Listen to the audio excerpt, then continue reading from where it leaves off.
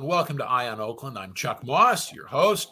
We've got a great guest. We're going to jump right into the show. We have Crystal Proxmire, who is the editor and publisher of the Oakland County Times. Welcome back to the show. Good morning. Thanks for having me. Okay, so what is the Oakland County Times? So we're an online news site, and we cover local news, local politics, events, anything that's going on in communities, all the way across Oakland County, from Hazel Park to Holly, from South Lyon, all the way up to Ortonville. We're trying to cover everybody. That's a big beat, but someone's got to do it. It's not like print media is doing it anymore. So I'm glad. How would someone access Oakland County Times? So oaklandcountytimes.com is the website. We also, have a Facebook page, and we're on Twitter as well. We can put that up on the screen, by the way, Oakland County Times, which would be good. Anybody wants to take a look. And you've got some very good news yourself as the subject, not the coverer. You received an honor. The Oakland County Bar Association's Liberty Bell Award. What's that?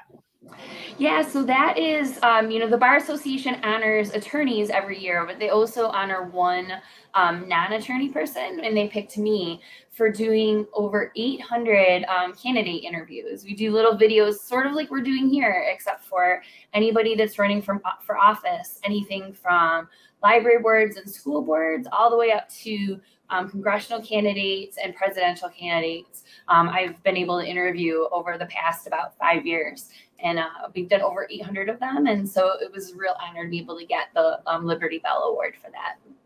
Well, full disclosure, I've done a couple of your interviews, and I wouldn't miss it.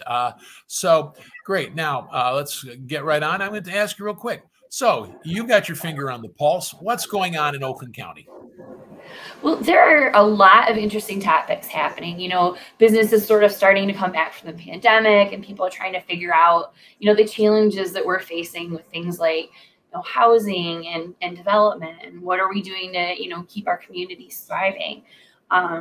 So I've been really interested in some of the governmental solutions to those things, like how DDAs are doing, the patio zones, and how those are transferring into the, post-pandemic world, and housing issues such as, short-term rental properties and accessory dwelling units, and finding, solutions for housing issues, and what do we do in communities that are built out, when there are housing shortages, without also, drastically changing communities. These are probably the biggest debates that I've been following over the past couple of months. Well, you talk about DDAs. What's a DDA?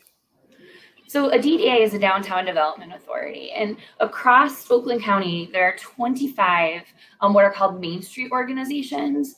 And a DDA is just one of the mechanisms for funding a downtown. So if you think about downtown Ferndale or downtown Birmingham or downtown Holly, all these different places, where we imagine a sense of people coming together, and the businesses in the community and events and those kinds of things. That all happens usually because there's an organization that's behind the scenes making it happen. And that's anything from most people think of the events, the parades and festivals and stuff, but they are actually part of design committees that help to make sure businesses, look a certain way and fit in with the atmosphere, or development issues such as how do we solve parking problems, and how do we solve, mixed use, repurposing of older buildings. If something is, an older building that's obsolete, what do we do with that? And having an organization like a DDA, which is, the Downtown Development Authority, or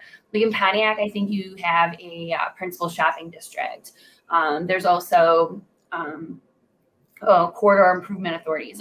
They're just different ways that the state allows communities to capture tax revenue and reinvest it in making those communities great. And you can see examples of that all throughout Oakland County. The acronym I liked best was Corridor Improvement Authority, because when you're voting money for the CIA, that was always fun. So basically, what a DDA or the CIA or principal shopping district is becomes a local sort of governmental unit, an authority that has taxing power and can tax, and then do what the authority is meant to do. Is that correct? Yeah, it does. It's the thing that is a little bit unique about it is that it doesn't raise taxes. What they do is, as if you establish a DDA or any of these other organizations, as property values go up, they're able to capture money that would normally go to like Oakland County or Oakland Community College, the zoo, different tax funding, agencies. They intercept a percentage of that money to reinvest in the communities.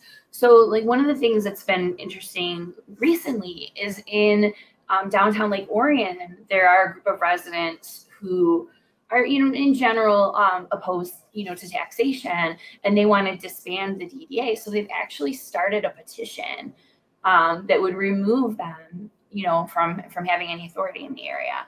And it would take the money that is currently going to that organization and send it back out to the different other governing agencies. So about 400,000 of it would stay local to the Lake Orion Village, and then another 400,000 would leave the community. And then they wouldn't have, this. There's there's a director and there's a board and there's a whole bunch of volunteers and committees and all these things that go along with an organization, to help the community. But in this case, they wanted to just get rid of that. And it looks like that's not, like they're not going to be able to get enough signatures for that. But it's very, very rare for communities to, get rid of an organization like that once they have it. Just because of all the things that they do manage in keeping a downtown, vibrant and welcoming for businesses and residents. So that's been interesting. Well, you used a great term, intercept tax revenue. It's not that we raise taxes on another level to give taxes to that level of government. Or it's called tax capture. Tax interception is probably even better.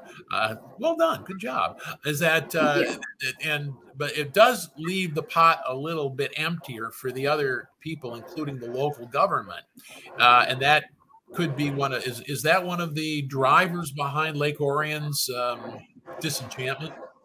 Yeah, so that is one of the issues that they brought up. But the challenge is, so if you're getting $400,000 going back to the village, they've done all the calculations on that. And once you take all the things that the DDA pays for that they would still have to pay for as the village, you're only actually left with a gain of $172,000 to the village, which when you're talking local government, numbers, to disband this organization for a gain of $172,000, you're not going to, there's not a whole lot of bang for your buck that you can do with that level of money, at a municipal level. But that's how the math works out. So, while they would get 400 back, it ends up not being as great of like a windfall as they would expect it to be.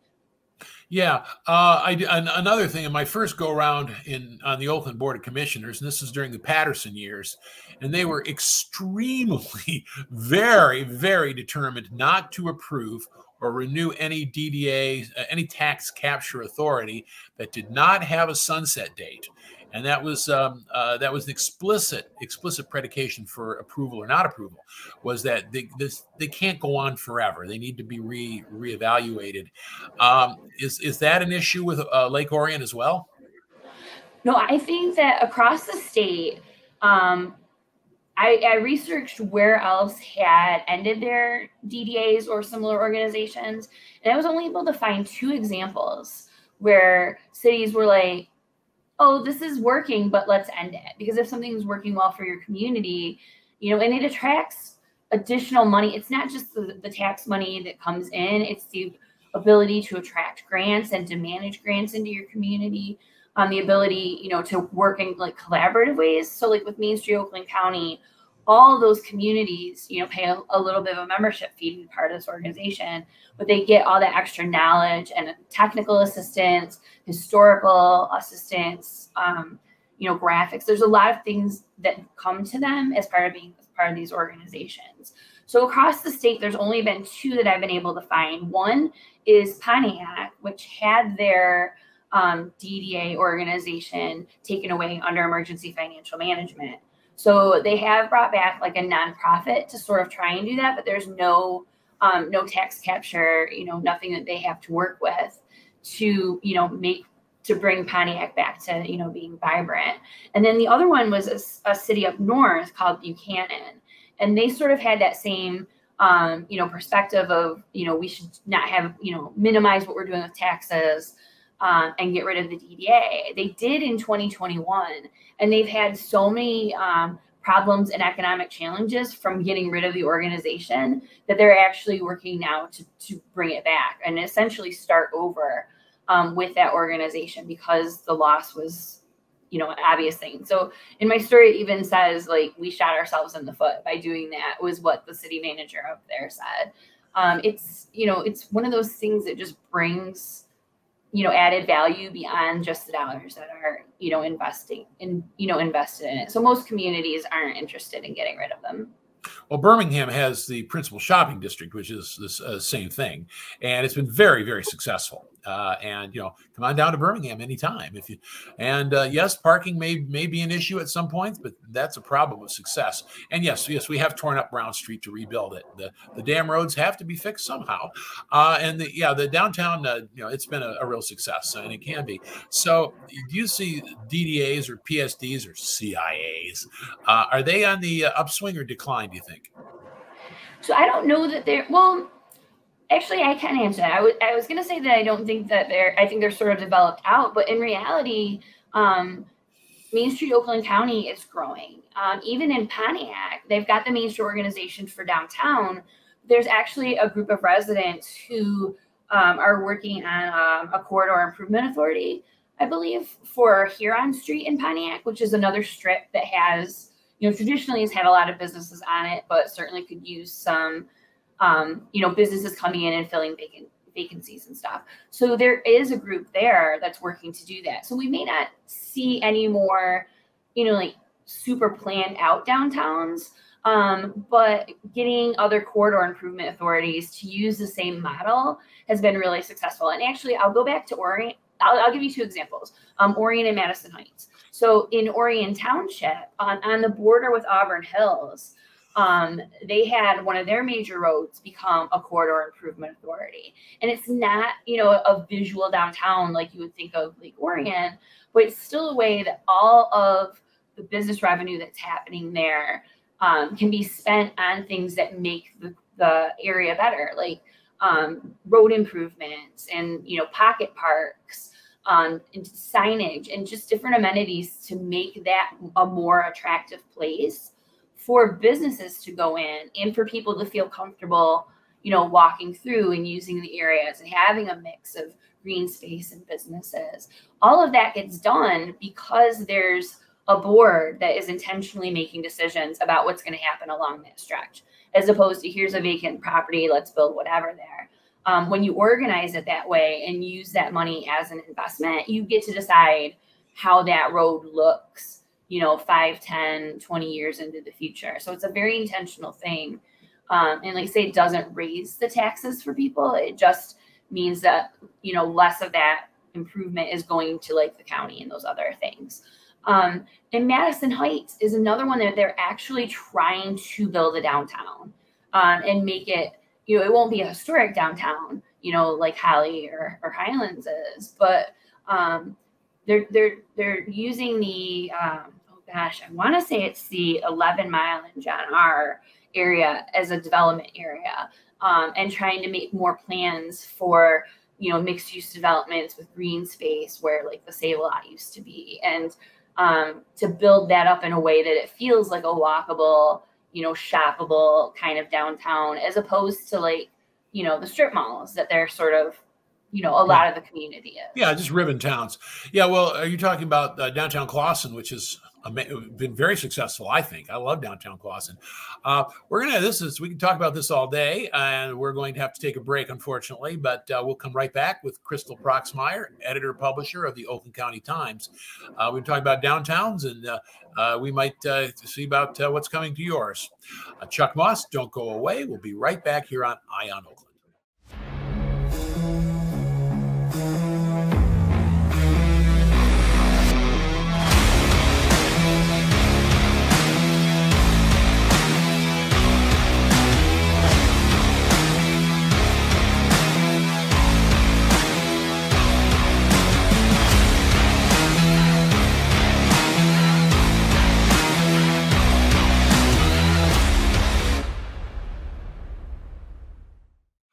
Welcome back to Eye on Oakland. I'm Chuck Moss and your host. Let's get right back into it with Crystal Proxmire, editor-publisher of the Oakland County Times. We're talking about downtown development authorities, corridor improvement authorities, whatever the authorities are that help build downtown. And I know they've been successful in Birmingham. They've been good here. Let's shift gears. While we're still talking about towns, accessory dwelling units. What are those? So accessory dwelling units are if you have a home and you've got space on your property, there in most communities you can add on an apartment either like above your garage or attached to your garage or a little building in the back of the building to serve as like a little, you know, granny house or whatever they call them. It's ways that people who own property can add housing units to the property that they already own. And this is sort of coming up lately, you know, because we definitely do have a housing shortage all throughout Oakland County, and pretty much everybody has housing shortages right now because we've got a lot of people that are, you know, living single these days, and we've got a lot of older adults who, you know, don't necessarily want to live in their big giant house by themselves as they age, and they need places to go. So between that and the, you know, increase in rent costs because of the availability of apartments, it's something that a lot of communities are looking at. And so this came on my radar about a week ago. Oakland County hosted a planners gathering for all of the, you know, development professionals in communities to talk about, you know, what cities have these types of ordinances to encourage these kind of buildings and what people are, you know, what problems they're having, what challenges, and what things that you can write into the ordinances to like make them work out okay.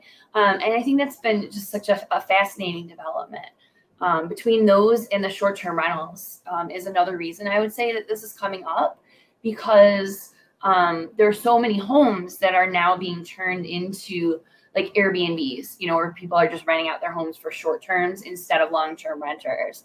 So we've got all of these different, you know, reasons why housing, you know, is an issue. So ADUs are kind of one of the solutions that communities are throwing around right now.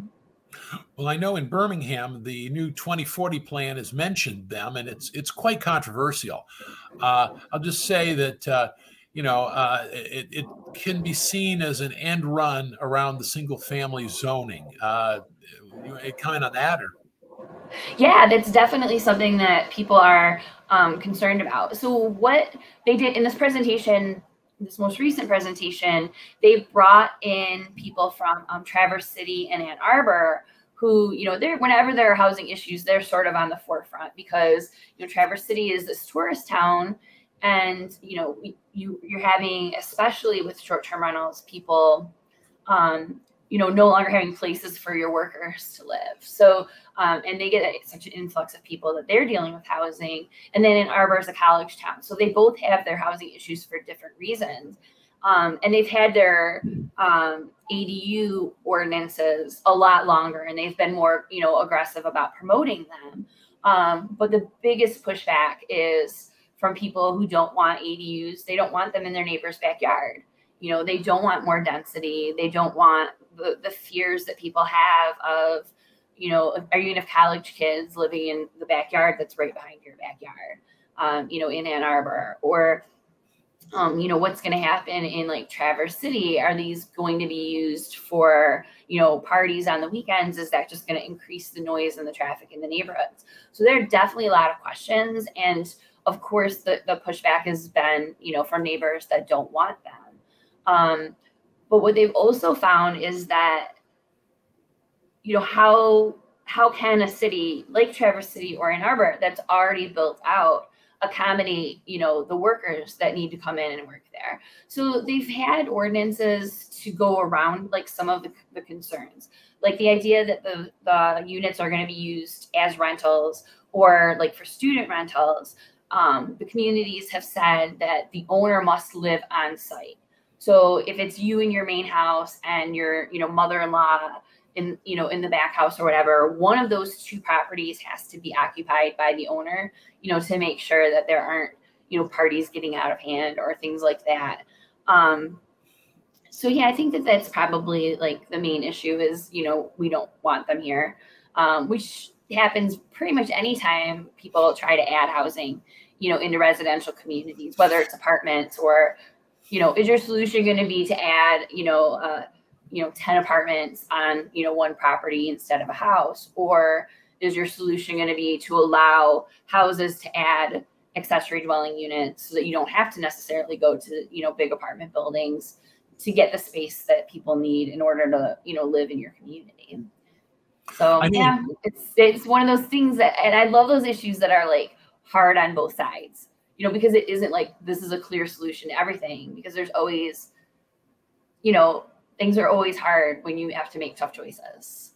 Well, I know in Birmingham, in '96, when we were doing the 2016 plan, we approved big garages, carriage houses. That was my ordinance, by the way. And, so I was very proud of it.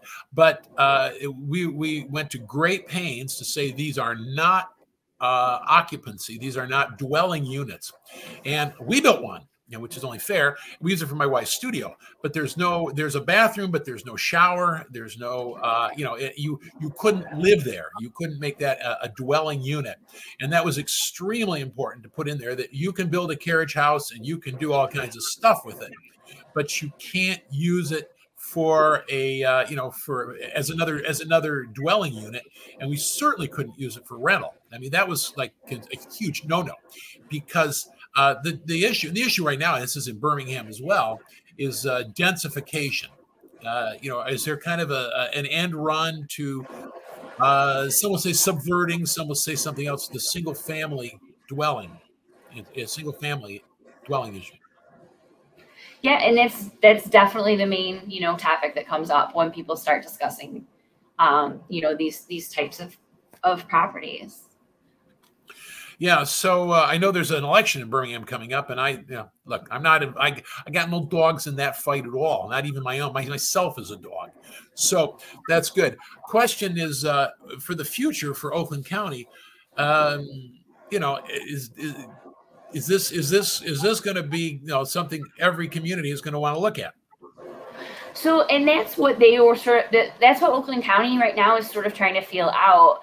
Is they're putting feelers out there to see, are there communities that are working on this? I know in Ferndale it's been sort of casually discussed, but I don't know if they're looking at it, from a policy perspective of encouraging this. But it definitely comes up, in the forums and things like that, because there are a lot of times where you might want to have your own family members, living in an accessory unit on your property. Whether it's your elderly, parent that needs a place to live, or your young, college age kids or whatever that don't have, like rental apartments are very hard to come by right now. So having the ability to add those types of things onto your home is attractive to people in those types of situations. I think people assume that they're gonna, end up being like rented out, but people figuring out what to do with their families is also a very real, challenge for people. It's also expensive. So even in communities like Traverse City and Ann Arbor that are really encouraging people to do this, they're not finding like massive numbers of people just adding onto their houses. Up in Traverse City, there are people. I forgot to write down the number. I think they've had like 60 of them over the past like 10 years since they've been really, pushing this. And it's just because the cost is really high. So it isn't necessarily that if a community approves these, they're going to get, thousands of them popping up. It was like $350,000 to add on an apartment to a garage in Traverse City. So you're just not seeing a ton of them. And then you do get into those regulations, like you said, you've got a bathroom out in your garage, but to add, a functioning kitchen and the functioning plumbing that you would need for someone to live there, that's a big expense. But what they're also finding in both of those communities are people that sort of did those things, makeshift apartments, without getting permits for them. So that's also kind of been a problem, because you're getting like half done kinds of, like if you sold your house, somebody could, rent that room to somebody because there's a bathroom in it. It wouldn't be a fully functioning house for them, but they would try to make it be, just because that's a place, with a roof and, a toilet in it. So, so that's another issue that they're sort of, looking at, is how do we get the ones that are already existing, into compliance and inspected and safe and all of those things. Well, as someone who lived in the student ghetto in East Lansing in the 1970s, I can certainly understand why nobody would want me as a neighbor. And as far as a mother-in-law suite or mother's suite, my mother already still lives in her house, and she didn't let us party when we even lived there. So she's doing fine. She's still independent. No worries there. But the cost of housing is an issue, but my understanding of Ferndale is that Ferndale is such a smashing success that you have the people that would normally have gone to Ferndale have all gone to Hazel Park, and Hazel Park has had its renaissance now, and Hazel Park is doing really well. Similarly, Royal Oak, everything went out to Clawson and Berkeley. And these communities are all having their own golden age. So I can't, I don't know what to say. I do know Birmingham, if you anything that smacks of densification is going to have a fight, particularly this fall. Yeah, and that's true in a lot of communities, and that's whether it's adding into the properties or adding in apartments. There's always resistance everywhere for them. But the challenge is that Ferndale is a great example. Ferndale, you could easily find a place to live for under $1,000 a month in Ferndale before the pandemic. Now, there are apartments going for $2,000, $3,000 a month that were previously rented for like under $1,000. So the challenge really is, it's great that, more people are moving in and property values are going up, but what happens to the people that you need in your communities to work at the restaurants, or, to teach at the schools, or, just the physical workforce that you need, to maintain a community, and I would guess that in Birmingham, there are probably a lot of people that come from other cities to do those types of jobs. And, and that continues to happen. But at what point, how do we solve that problem? So like in Traverse City, like they just can't get workers. And the teachers that are teaching in Traverse City are living in Cadillac and driving to Traverse City because there's just literally nowhere that anybody that works there can afford to live. And that's a long way away. Do we deal with that? Yeah. Oh, it's really bad up there. And that's why they're always the forefront of, these types of discussions. Well, these are important issues, and they're obviously coming to your community. Unfortunately, we're going to have to call it quits here. I appreciate somebody's got your fingers on the pulse on that. Lord knows we don't have mainstream media anymore that covers these things. And Oakland County Times will put it up on the screen, and go there if you want to see what's really going on and some in-depth discussion on Oakland County issues. Well, thank you, Crystal Proxmire, who is the editor and publisher, the William Randolph Hearst of Oakland County Times. I'm